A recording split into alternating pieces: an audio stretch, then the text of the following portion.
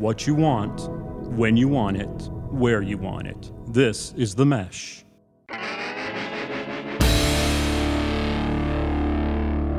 I'm with the band, your front row ticket to interviews and jam sessions with up-and-coming artists.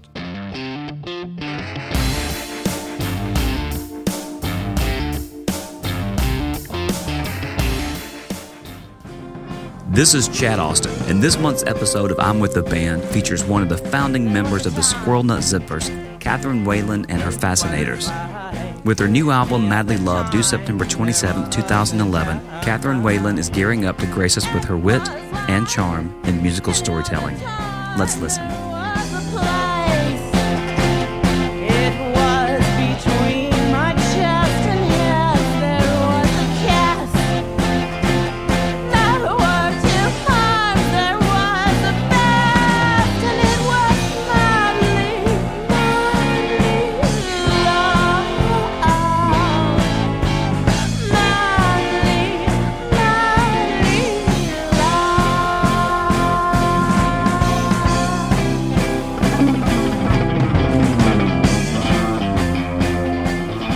Today in the studio, we have Catherine Whalen and the Fascinators, and I'm glad you guys could make it today. Why don't we do introductions around the room?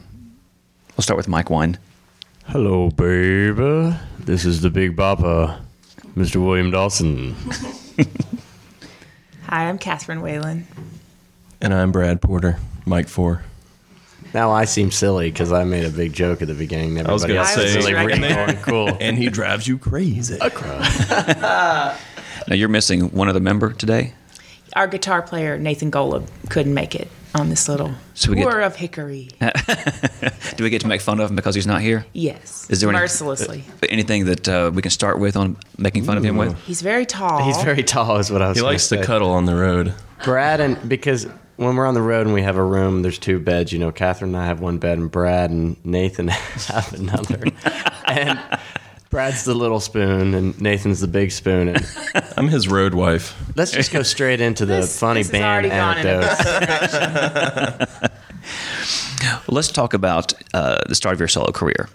Okay. Okay, and I'm talking to Catherine for anybody who can't see. Your first solo album was the Jazz Squad. Yes. Very old school. Yes. Very- Jazz standards. We tried to pick some sort of obscure ones, but So- definitely just jazz standards. Yeah. So why that move in that direction? I know that was the Billie Holiday was a big influence on you. Yeah. That actually was a project really for me to get to be a better singer. I had never sung with a piano. I had only ever sung with a guitar player and really wanted to explore singing with a piano because there's all these other notes and all this other stuff to work off of. Really, what was the So we just put discrepancies? it's just different. We just put that band together to basically for a little school for me and made a great record. It's an awesome record. Thank you. I love I'm it. proud of that record. Yeah, it's neat. Yeah. It reminds me of a jazz club I was into in Charleston. Mm-hmm. Very nice little atmosphere. Yeah. No, the Fascinators were not with you at this time. I did not know these gentlemen at that time. Okay. Yeah, we put that band together. It was some members of the Zippers and some other people too from Chapel Hill area.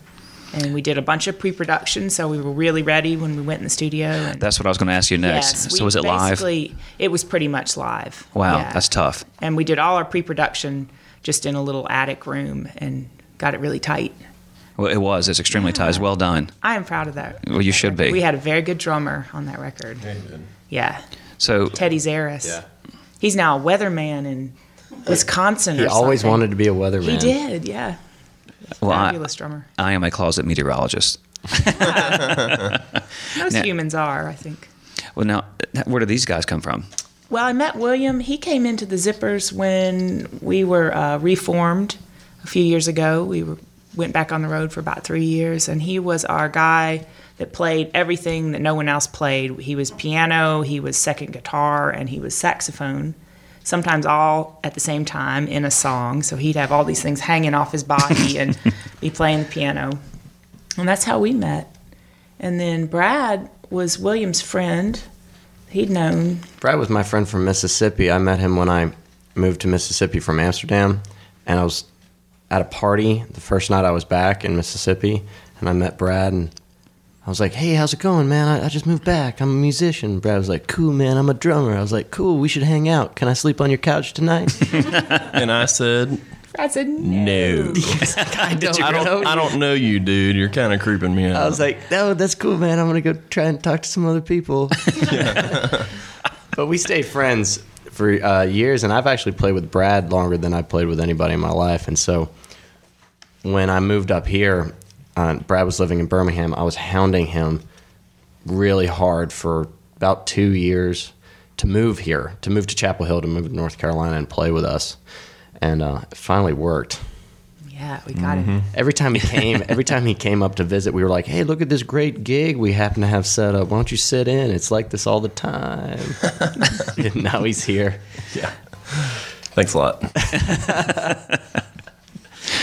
Well, let's go to your second album because it took a completely different turn. Yes, it did. Why did you take that turn?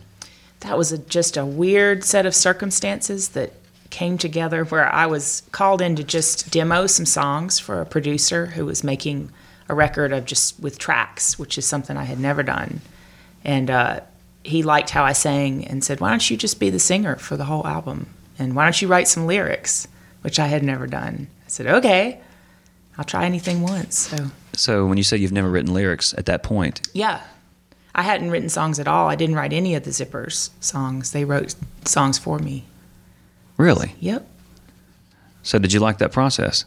I did like it. It was neat. It was really cool. I would get a pad of paper and a Sharpie and just sit around, write stuff down. And Is that your process now? Do you write lyrics now constantly? I mean, usually I once somebody gets don't. in there, they start really getting into that process. yeah, I have a different process. I usually start with the music now and then kind of mumble things and come up with some lines. And a lot of times I have an idea what I want the song to be about, and then I just shape it to fit. But Now, do you work off of these gentlemen when you're writing at all?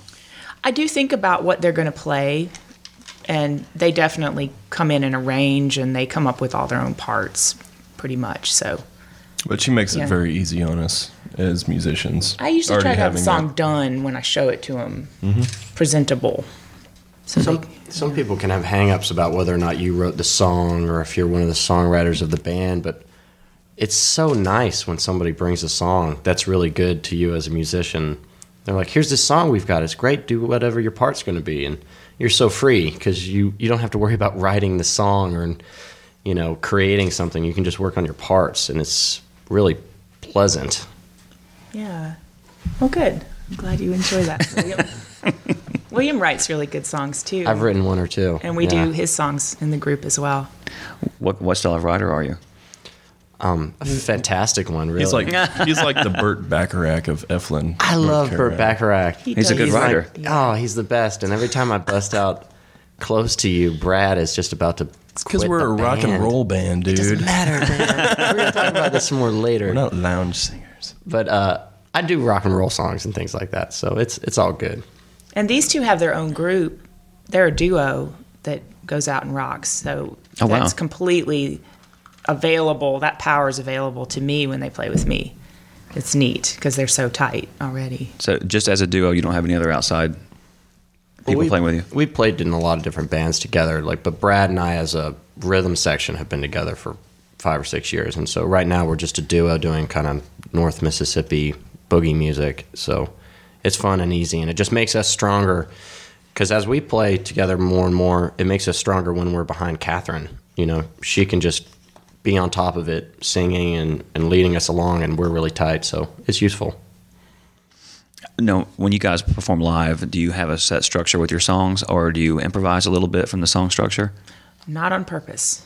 Yeah. We have arrangements that we definitely stick to if possible. So when somebody strays, does it ever make you really nervous? No, usually someone rushes in to fill the breach, and it usually works out okay. So no turning around going, that wasn't there. Yeah. There's around, somebody dock their pay. sometimes a little eyebrow look at somebody when you do something different. But the songs are very melodic. It's not like we're gonna take a solo now. It's like even the solos are melodies that are something you can lean on and use Right. from the record. Like you can listen to Nathan's solo parts and you can sing them. And so when Nathan's not here, I'm not trying to just take a wild solo. I'm trying to play his part, his solo, his melody. Right. So the songs are arranged fantastically. Arrangement is a really strong tool. I would Right. recommend that to anybody who is writing songs, to really fool with the arrangements till you get something cool. And make it short. Shorter songs. Yeah. There's nothing worse than a long song. If your song is 5 or 6 minutes long, you've got to have a lot of It better stuff be. inside of there. It better be really If you can make a good. 2-minute long song, that's going to be the best song you've ever written. So we keep it tight. We don't just go off the handle to Right. jam. Well, you know, that's interesting because a lot of kids nowadays who are listening to music, their attention span is getting shorter and shorter and shorter. So having the shorter songs probably is really advantageous. Yeah, but if you listen to all the Buddy Holly hits and the Elvis Yeah, Presley two and a hits, half. I mean, they have to be 2.5 minutes long to fit on the side of a single. Right. You know, it was like the Chicago songs in the 70s that were 7.5 minutes long. I think on Chicago 18. I don't know. I'm making that up. But it's good to be tight and short. Well, when you guys sat down to work on this newest album, the Madly Love, did you consciously sit down and say, we're going to have these textures and everything's going to fit within that mold? If that makes any sense. We knew what we liked. I mean, we all knew what we did talk about what we liked listening to, and we've all hung out together. So we've listened to music together. So we knew we want tambourine on this thing. I mean, we knew some stuff like that. But the studio that we worked in is filled with beautiful equipment. And so you'd go in and you'd say, oh, today I'm going to play this amazing organ, or, this fantastic percussion set, or whatever. And so Where's that studio at? it's called Studio M, and it's in Durham, North Carolina. And The old it's- ceremony studio. Mark There's a- Simonson yeah. owns that studio and runs it, and Tom Canova is his engineer, and he was our co-producer for this. So, we did go in prepared, but it was a lot of just using what was there. You had some ideas as far as sound in general goes, like big marching drum and pulling things from like albums we had been listening to together, Elvis Perkins Yeah. and things like that. I wish we had more singing on the album. We didn't have a ton of time because we're poor. So we Right. only afford, I think we did it in about 5 days. And if we could have had maybe 3 more days to go in and do some more layered vocal parts, I would have liked that. But, Right. The video next clips time. I've seen, you're singing backup. Yes, I sing backup. And Brad has really started singing backup a lot. Brad has a very, very clean, high falsetto voice, which is really useful. No big deal. And chicks really dig drummers who sing. We're going to get him one of those headphone sets like Oh, Phil yeah. Collins. Yeah. Right now he has a mic. It's not that cool, but soon we'll I get one of prefer those. the Garth Brooks model. Oh, yeah, the little one. that comes- Massive. Yeah. Massive. But yeah, it's useful to have people singing live, and when we were making the record, it's nice to have a consistent sound with Sure. just 4 people, because we all know so many musicians and we really love them and love having them play shows with us and play on our records and stuff. But if you start saying, I'm going to call my favorite cello player and my favorite violin player, and we're going to have this guest guitarist, the record can be kind of a big hodgepodge of all your buddies rather than a consistent sound of like Right. 4 people in a room with the same equipment putting out a piece of work. So Well, when the producer comes in, how much change does the songs go through? Do they metamorphosize into something else? I mean, is there a 10% change, 25% change? He's not that kind of producer. He is because he's an engineer, so he's really concerned with getting the sounds. Oh, sure. That's his thing. That's what we needed. I didn't need anyone to come in and say, I knew what I wanted with the Right, songs. Yeah, I didn't need a boot slapper or anything. So he just makes sure you get really good vocal takes. He'll get you to do it again, and if you're singing with another person, sometimes if William and I are singing, he'll say, "Look in each other's eyes while you sing. That it'll be better that way." And he's right. So he's just a smart man and just helpful, really. Well, budget aside, I left my thought away. Radio edit. Damn. leave all that in. That's my favorite part. That's the best part. Radio. Oh man, where was I going? That's when the coffee just kicked in. Producer, the budget. Shit, I'll come back. Let me write that down. That'll be my buzzword. I know you'll take out my bad words, won't you? Sure. Turn them up. Bastard. We're the kids. Over there. They've never heard that before. Why are you looking at me? Man, you were in the studio. Know something I was going to ask you about being in the studio. I do have a question for you. This might be a sensitive question for you. Do you receive any royalties still from the Squirrel Nut Zippers? I do not. Really? Yeah. And haven't for a very long time. So that's why you guys decided to go through the Kickstarter program? Absolutely, yes. That was very successful for you. Yes, we made our goal, which was awesome. You didn't just make your goal; you exceeded your goal. I know. That's really neat. I admire that quite a bit. It was a terrifying process. I was very nervous the whole time. Completely terrifying. It was 45 days of terror. Well, but it worked. But yes, no, we haven't. I was touring with the Zippers again several years ago and making money just from my tour income, but we haven't made money off albums with that band in many, many years, decade. So, did you back in the heyday? Oh yeah, we made good money. Yeah, definitely. Well, that's good. Yeah, we were one of. I think we were a fantastically lucky band in that way. Well, let me explain to the listeners what Kickstarter is. I'm going to have to read this straight off of here. It's an online service where independent investors pledge monetary increments from $1 up to thousands of dollars. And what you did in return was you gave the pledges different gifts based on how much they donated, ranging from handwritten lyrics, which I thought was brilliant, to home performances, which was even more brilliant. And it proved very successful for you. Yeah. So yeah, we had a handful of big donors, and then a lot of folks that just did, maybe $30 or $40 or even $10, which it all added up. Yeah, because I started going through that and looking at people who have been trying to do that. Not everybody's been quite so fortunate with getting a $10 pledge, and it's like one day left. Yes. But it's interesting because you can also look at it as pre-ordering a record. Sure. If you really like an artist and they come right out and say, I'm doing this Kickstarter campaign, and if you give me $30, you're gonna get a record. It's gonna be autographed. It's kind of like pre-ordering the record and putting your money into something you really believe in. So it's useful. Well, I remember the budget constraint question I was going to ask. So did it come to a point while you were in the studio where you had to say, well, we really need to do this a couple more times. This take's not good enough. And you had to say, well, we've got to stop because we still have to keep X amount of dollars back for duplication or replication? No, we didn't have that really. We got our takes. We definitely got all of our takes. Are you a one taker? Not you. Well, sometimes. Couple of them. Sometimes. Really? And we went away. We did it in, I think we did 3 days, and then we went away for maybe a few weeks. We did all the bass tracks in 2 days. And then we went back and we recut a few songs that we hadn't gotten versions of that we liked.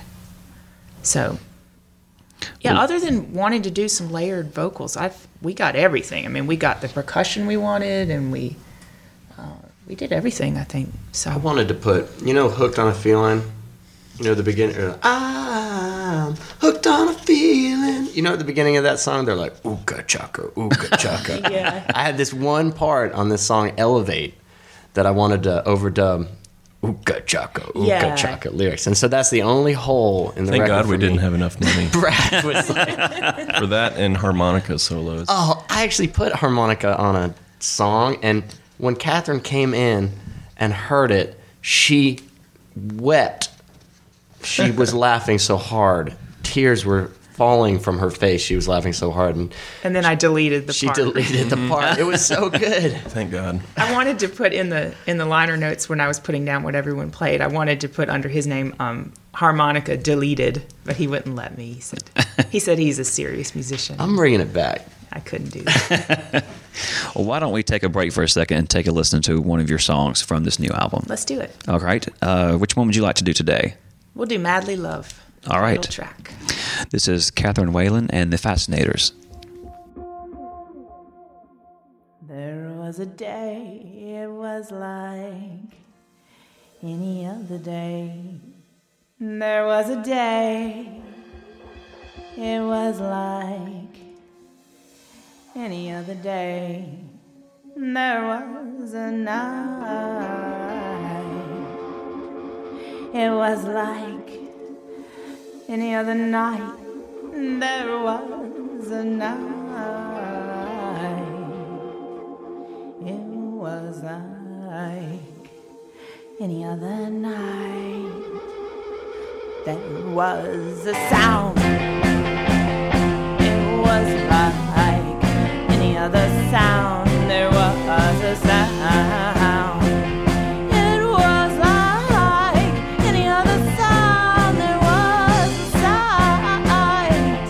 It was like any other sight. There was a sight. And it was like, and it was like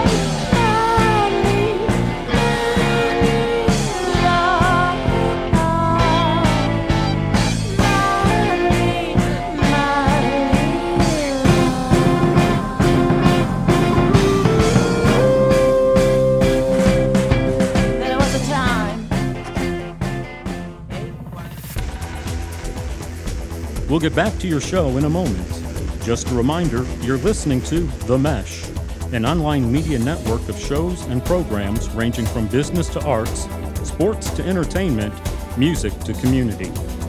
All programs are available on the website as well as through iTunes and YouTube. Find out more at themesh.tv and give us feedback on what you like. And now, as promised, back to your show. We're back with Catherine Whalen and her fascinators. And let's go back to the studio stuff a little bit. Your style is retro, it's left of center. And there's a purposeful old school art to it. Does that translate into production in the studio? Does it make it easy, I guess is a better way of putting it? I think so. It's a real band playing, and we were all looking at each other. That studio is set up where I was in an isolation room, but there's a glass window, so I was looking out at the rest of the guys, and they were in a circle. So there's all these sight lines, and we're all just looking at each other and watching each other's hands and staying connected, just like real musicians playing together. So the basic tracks were pretty much live. Mm-hmm. Well, they have to be. Yep. So now that actually, when I was talking about one takes a minute ago, I was actually more referring to the vocals. So that's interesting. How many takes usually for the band to get it right? We would do, I would say, I'd say 1 to 3, maybe 1 to 4. 3. 3 or 4. You just have to get in the groove. But we usually do 2 or 3, and then we all pretty much think, oh, number 2 is the best when we go back and listen and then move on. And my vocals would be scratch vocals, but sometimes I would end up keeping most of my takes that I did live with the group. Wow, that's good. Not have to recut. Wow, that's good. Since you have the retro style, do you prefer the advantages of digital, or do you prefer to go analog, or did you go analog for this? This was all, this was digital, right? yeah, Yeah, we didn't go to tape or anything. it doesn't matter. I was a recording. Tape sounds good. It sounds good, but I was a recording engineer for years, and it doesn't matter. You know, you can get hung up on is it digital or analog and stuff like that, and it's just arbitrary. Like, you should be more concerned are your songs good? Is your guitar good? Is your amp good? Are your strings new and good and in tune and stuff? Like, the digital and analog question to me always just seems not as important. You know? Right. People get hung up on it, and people get hung up on making their records and taking a long time to make their record. Correcting mistakes in And Pro Tools. and it all just that kills jazz. you. It just kills you inside. You know, you get in a room with people that you practice with, and you have good instruments, and you play, and then it comes out good. It's a very traditional form of recording. I Right. mean, going way back, it's how people used to do it. Just live, completely Singing live. to the can. And then you do it, you replicate it live, in a performance atmosphere. Because you're going to hear it. I mean, we could make it on analog tape, but then everybody's going to download it. You know what I mean? Everybody's going to listen to it through their iPod headphones and stuff like Right, that. yeah. And they're going to listen to it through their car. Or, Yeah, it's more important nowadays that it sound good through computer speakers. That's right, Or literally absolutely. through people's cell phones. Yeah. And if you want to be a contender, it used to be you just needed to sound good on radio, FM Right. radio or AM radio. Catherine loves Which we AM. were on the other day. We were on AM Maybe radio. you heard us, 1360 AM. Oh, in Chapel Hill. Awesome. Brad called. We did a little morning show, and we did a little performance. Me and Brad and a friend of ours, and And he calls me in the evening. He says, "We're on the radio." And so we turn on the radio in the kitchen. It was great. It was really fun. Well, that's awesome. But, so I guess our point is that we're definitely down with the modern technology because it works and it sounds good. Where were you an engineer? See, there it goes. Hey, William, where were you an engineer at? Whoa, keep that. That was great. Where were you an engineer at? I went to school to be an engineer at the University of Memphis, and then I was an engineer in Mississippi for years. Really? Yeah. So, any production or just engineering? I produced records, over 150 records. Wow. And played on them and just made it useful. That's why I was able to get jobs being a multi-instrumentalist, because I learned how to play piano and guitar and mandolin, like the weird instruments that sometimes you need on a record and stuff like that. So it's useful. It's just another tool you can have. Well, Catherine, you're a multi-instrumentalist as well. Only of 4-string instruments that are tuned to G. But yet, a niche. I like that. I fill well. I do. What are your instruments? I have an electric tenor guitar that I play for shows, and I have some acoustic tenor guitars, and I have a banjo and some baritone ukuleles. So let's describe to the listening audience the difference between a standard guitar and a tenor guitar. That's good. Well, tenor guitar has 4 strings. I tune mine to an open G, which is more like a banjo, 5-string banjo tuning. There is a tuning for tenor guitars, which I've never learned. It's a mystery. It's a mystery to me, but yeah. And so I can make all the chord patterns that I need to. I always played that with the zippers, so I had a lot of jazz chord patterns. I'm embarrassed to say that I am a session guitarist and had never heard of a tenor guitar until just now. Oh wow! Not much of a guitar player, I guess. They were. They're kind of uncommon. They were popular in sort of cowboy bands. They were popular in some of those bands from like the 20s and 30s that had, 16 stringed instruments, and then they were popular again in the 60s in folk bands. The Folksmen the New Main Street Singers had a. They had a tenor guitar. Yeah, player. one of the lead singers. They're good. I like them. Yeah. So it's a rhythm instrument, and there was a band leader, Eddie Condon, I think his name was, and he was the band leader of a big band, like a Benny Goodman type band, and he played one. As he led so basically like 5 people throughout history played it. Nico Case plays one. 6 sometimes. Wasn't he in the Cars? He was in the Cars. Nico Case? Nico Case it was a joke. I met her in a van in Canada on an airport ride from a festival to the airport, and I was like, "Catherine plays tenor guitar too. You guys should get together and hang out." And she was like, "Maybe." No, it hasn't. She has a very deep voice. Did she? She said, "Hello, baby." No, she didn't. No, she said we could have sashes. Or was that your idea? You could have tenor guitar sashes, and you could have a badge. Like beauty contestants. Yeah. I was big on those. I made those for everybody to wear for a while. We did have a lot of sashes for a period. It's really funny when you make your interviewer put one on. They feel very embarrassed.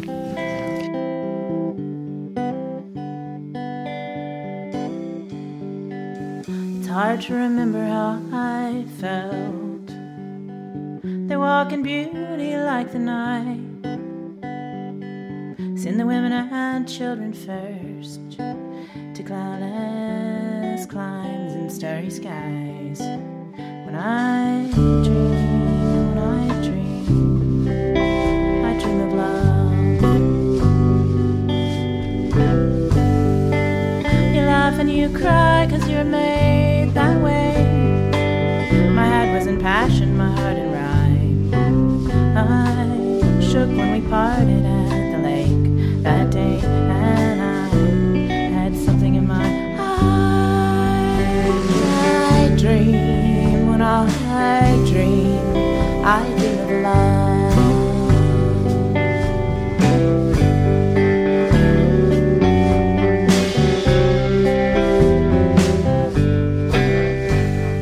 Okay, we're back with Catherine Whalen and her fascinators.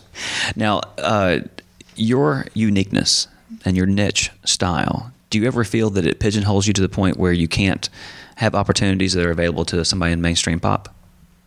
Ooh, I don't think think so. I don't feel pigeonholed because I've definitely, I started in a swing band, and then I was in a country band for a long time, and then I did the jazz thing, and I did the pop thing with the tracks and all that stuff. Right. And now I think I'm doing a different sound than all that.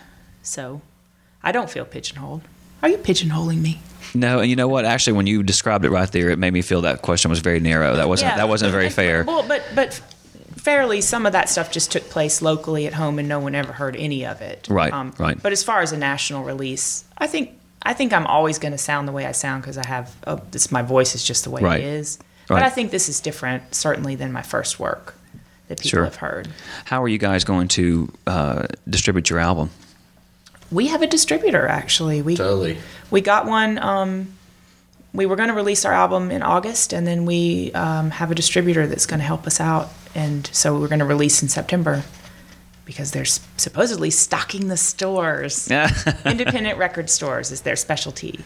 Well, and so it won't be in a Target or a Walmart unless there's demand. So, well, I hope there is demand. If you live somewhere and you can't get to a record store, a regular record store, just call your Target and say, please stock this record. And they'll do it. They really will. I think the people that run the record sections, a lot of times it's a labor of love. Sure. Yeah. Now, Chapel Hill is obviously a hot spot for you guys. Mm-hmm. Are there others that you know of that you, when you guys start touring, you make sure you're going to hit those spots?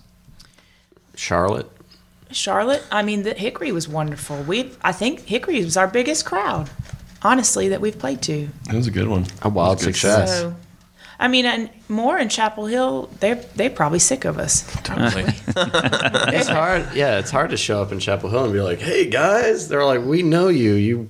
You walk on the street every day." And I did so many gigs for free and benefits and stuff all through being in other bands that paid well. That now people kind of will think that I could still do that. I'm like, no, I'm actually a waitress now. Oh, no kidding. I'd like to be paid when I come. So. Well, that was a question I was going to ask you, is what you guys are doing outside of this outfit. Yeah, well, because everybody has to do about 3 jobs to survive. So I do wait tables. I do wait tables at lunchtime in Hillsboro, which is a town near us. And then I also make fascinators and headbands and decorate hats and sell those. You make these guys? Yes. Actually, we have had hats from Catherine. Yeah. So fascinators, for people who don't know, maybe didn't catch the royal wedding where they wore a lot of them, are small things you wear on your head. They're sort of smaller than a hat. They're a hair accessory with feathers and ribbons and different things. Fanciful things you wear. And she makes you wear them? All the time. No, I made them a line of summer holiday hats. Nassau hats. This summer, and they wore those around. Let me see. Let's talk about Amy Winehouse for a second.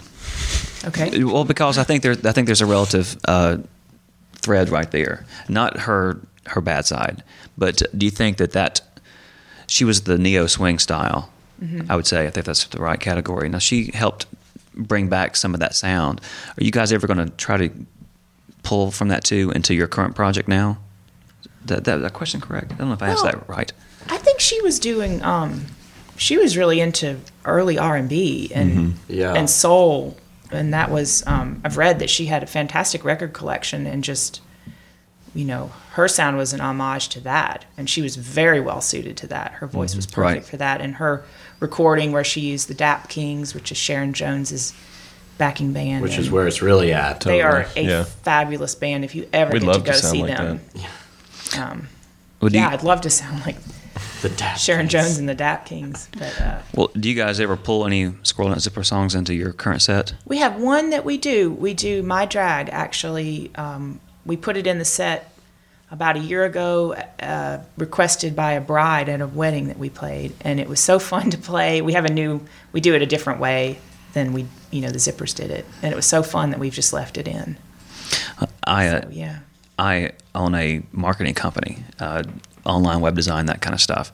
And, of course, like there's any offline web design, geek. Anyway, but when I call, I'm a GoDaddy reseller. So when I call them, speak to my account manager, Hell plays. I've heard that. That's been going on forever. Yeah. Yeah. I think you should call. I really do. I think you should call one day and say, That's me. Yeah. Kill myself. I'm on hold I'm not and in, I'm not making those money. revenue streams, so I just don't. Is that frustrating? It can be very frustrating to, be watching a Disney movie and there you are singing a song and you're not getting paid. Yes, it can be frustrating, but I don't dwell on stuff like that. Oh, I would. I'd be like, I would develop tics and. It's not a way to live. It's better just to figure it all. It's all going to come out in the wash. It's better to make new music than rather try and live off of some one little thing you did when you were 15 years ago or something. That would make you a really bitter, weird person. Right. Yeah. That's a good point. How long are you going to support Madly Love? As long as it takes. Forever. No, I think we won't probably necessarily do another full-length album again. I think there's going to be a new way that people put music out. I've loved doing this time, but I think we'll probably put out a song at a time in some fashion. That's interesting. That's my new plan I'm circulating around. I think it's gone through this big circle where it started out as singles, like in the 40s and before the 50s. Like they would you get Charlie Patton to sing into a can and he'd have 2 or 3 songs and it was released, and then all through the 50s and 60s, you were putting out singles, and records were just compilations of your singles. Sure. And then in the 70s and the 80s and the 90s with Chicago 1 through 32 and stuff like that, you'd make a record and that was a big deal. But now I think it's gone this whole big circle where people are making singles again. Right. That's what I'd like to do, and then my fantasy is that someone would step in and collect them into a collection. And well, maybe you could step into. Well, yeah, maybe. I pull this out for a second, Chris. Okay. I actually started doing that about 3 years ago because we do a lot of cover tunes. We have to. Yeah. And I record every song in the studio to make sure I can do it because I'm not that great a singer. And get this full production. We used all these pre-recorded backups. I mean, it sounds huge. It sounds great. It actually makes us a lot more popular than what we deserve. Every song we do, I put online. I call it the Never Ending Album, and you can download it for free. Yeah, it's called Covering the Nation, and it's I probably got 40 songs in it now. Mm-hmm. And I took it down to put up our new website, and I've been getting hate mail from it. Cool. So it works. Yeah. It works. Yeah. That's what I'm thinking of trying to do. Except I know these people, and I know where they live. Mm-hmm. Anyway, okay, you can take that. We can go back in. You were still recording. Well, yeah, but I can chop it out. Okay. I don't want me on here. Okay, any music you despise? Ooh. Oh, my goodness. I don't want to say. Just fake music. Just like, I don't know. I find just fake fake auto-tune sounds so is bad. Hard on my ears. Yeah, it's really rough. I wouldn't want to say I hated anything. I mean, I figure the person's trying their best. Sure. Yeah. So fake music with no heart or soul and no point to it. But it might not be fake to someone else. So yeah. It's like we can't judge. Yeah. We can't judge. I'm not naming names. Stop judging over there. He's thinking names. I'm gonna start a feud. Yeah. All right. Well, let's do. This is getting to the last part of our little interview here. I appreciate you guys coming out today. And when I say guys, I mean androgynously. I know that. That's how I feel right now. Androgynously? Yeah. Hello, baby. This is the word association, phrase association. I'm going to throw out a couple of odds and ends, and you just tell me the first thing that comes to mind. You can do it all together, or you can do it one at a time. Let's do it all together to sound like a mess. See what happens, yeah. Okay, so here's the first. Libya. Rabbit King. Gaddafi. I do have a song called Rabbit King that's about the dictators, all the dictators that people are trying to run off. Right. So, yeah, so Rabbit King, I'm going with Brad. That's the name of the song that I wrote about that. Excellent. I knew that. That's why I put that in there. Oh. Yeah. I had a charming interviewer. Lady Gaga. So what? No, I just saw a photograph of her in the New York Times, and she was dressed in menswear, and she looked really cool. She had sideburns. Yeah. That was neat. That's her alter ego. Attractive. Yeah. Brad and I have a single coming out called Money Honey, and it's coming out in a week or two, and I looked up on YouTube to see if my video had uploaded for it, and apparently there's a Lady Gaga song called Money Honey. Dang it. I was like, what? That should help with your page views. Just change your song to Honey Money. No, it's Money Honey. I ripped this song off of Ry Cooder. I didn't rip it off of Lady Gaga. Yeah. I was really against her when she first came out, and then I saw her perform just with the piano and voice, and was like flipping out. Couldn't believe how good she was. I mean, it's such a raw talent. I don't care for all the notice me stuff, but raw talent. She's there for a reason. That's awesome. Yeah, Poorhouse in Raleigh. Jack Kane. Oh, Jack Kane. Yeah. I don't know. Yeah. I haven't been here long enough. Yeah, you haven't played over there. Yeah, Jack Kane. That's what. I'll go he's with our their friend answer. that runs that place, runs the sound there. He's a sweetheart. He was on tour with the Zippers for a long time. He was our. Really? Yeah, he was on the road with us. I love that place. I haven't played Do you there. know Jack? No. Well, you know what? That may not be true. I've probably met him. Playing He out there. says it's me, it's JAC. No. Okay. It's good to have a trademark. That's one of it. He has several. Hello, baby. Yeah, like that. Sober moment here. 9/11 anniversary. And that is sobering. Yeah, wow. It's been that long. Mm-hmm. Well, do you guys remember where you were? Absolutely. Definitely. I was in the middle of West Tennessee at my grandfather's house for my great aunt's funeral. And my uncle from the city was down there, thankfully, because he works near that area. But it was very sobering to talk to him and see him emote about the whole situation. So, West Tennessee, thank goodness. I was Out in also the middle in of West nowhere. Tennessee.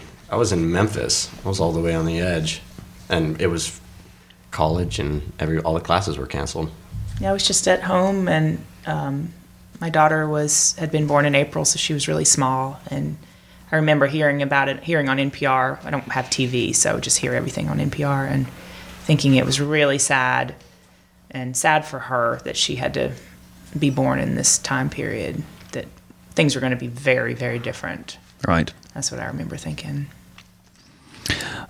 Lastly, smartphone apps. What Like are Angry those? Birds. I wish I don't- had a. Yeah, my phone is dumb. I still have my phone He's that dumb I've phone. had for, how old is my cell phone? I mean, 1 billion years. my cell phone is like 15 years old or something. It's the oldest. I just go in Catherine and get a got- battery put in. She got an upgrade. They forced her. They're like, no, you get an upgrade. This is a much better phone. And they gave it to her. shamed me. And then she had to go back to the store and said, please give me my old phone back. So smartphone app. It means nothing to Yeah, me. it's but out of our I have realm. my very old Motorola that I have. Yeah, what I don't like about smartphones is they're so thin, because if I'm speaking to somebody, I mean, if I do this is a touch screen, so it'll hang up on them. It happens all the time. Yeah. And I used to have my very first phone, which I still have the same phone number from 96, 97. I don't like to switch. Old girlfriends, he still has the same phone number. 555-5555. But it was a thick phone, and I could talk like this, you know? It's a Zach Morris model. Yeah. Well, I don't like him for that reason. Well, Brad, Catherine, William, thanks for coming in today. Thank you. This is great Thanks. fun. Thanks for gracing us with your presence and giving us wonderful performances. And I hope that you can play us another song and take us out. Let's do it.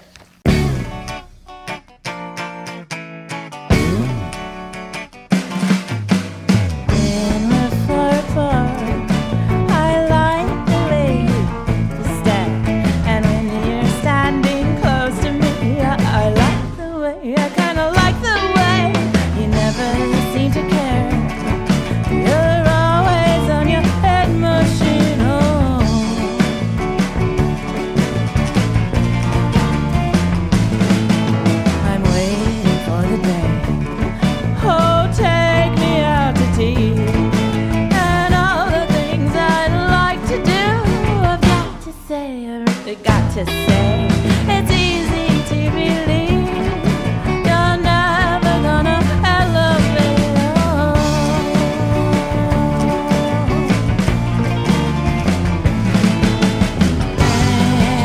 And if I'm losing my nerve, I can't hesitate, I won't hesitate.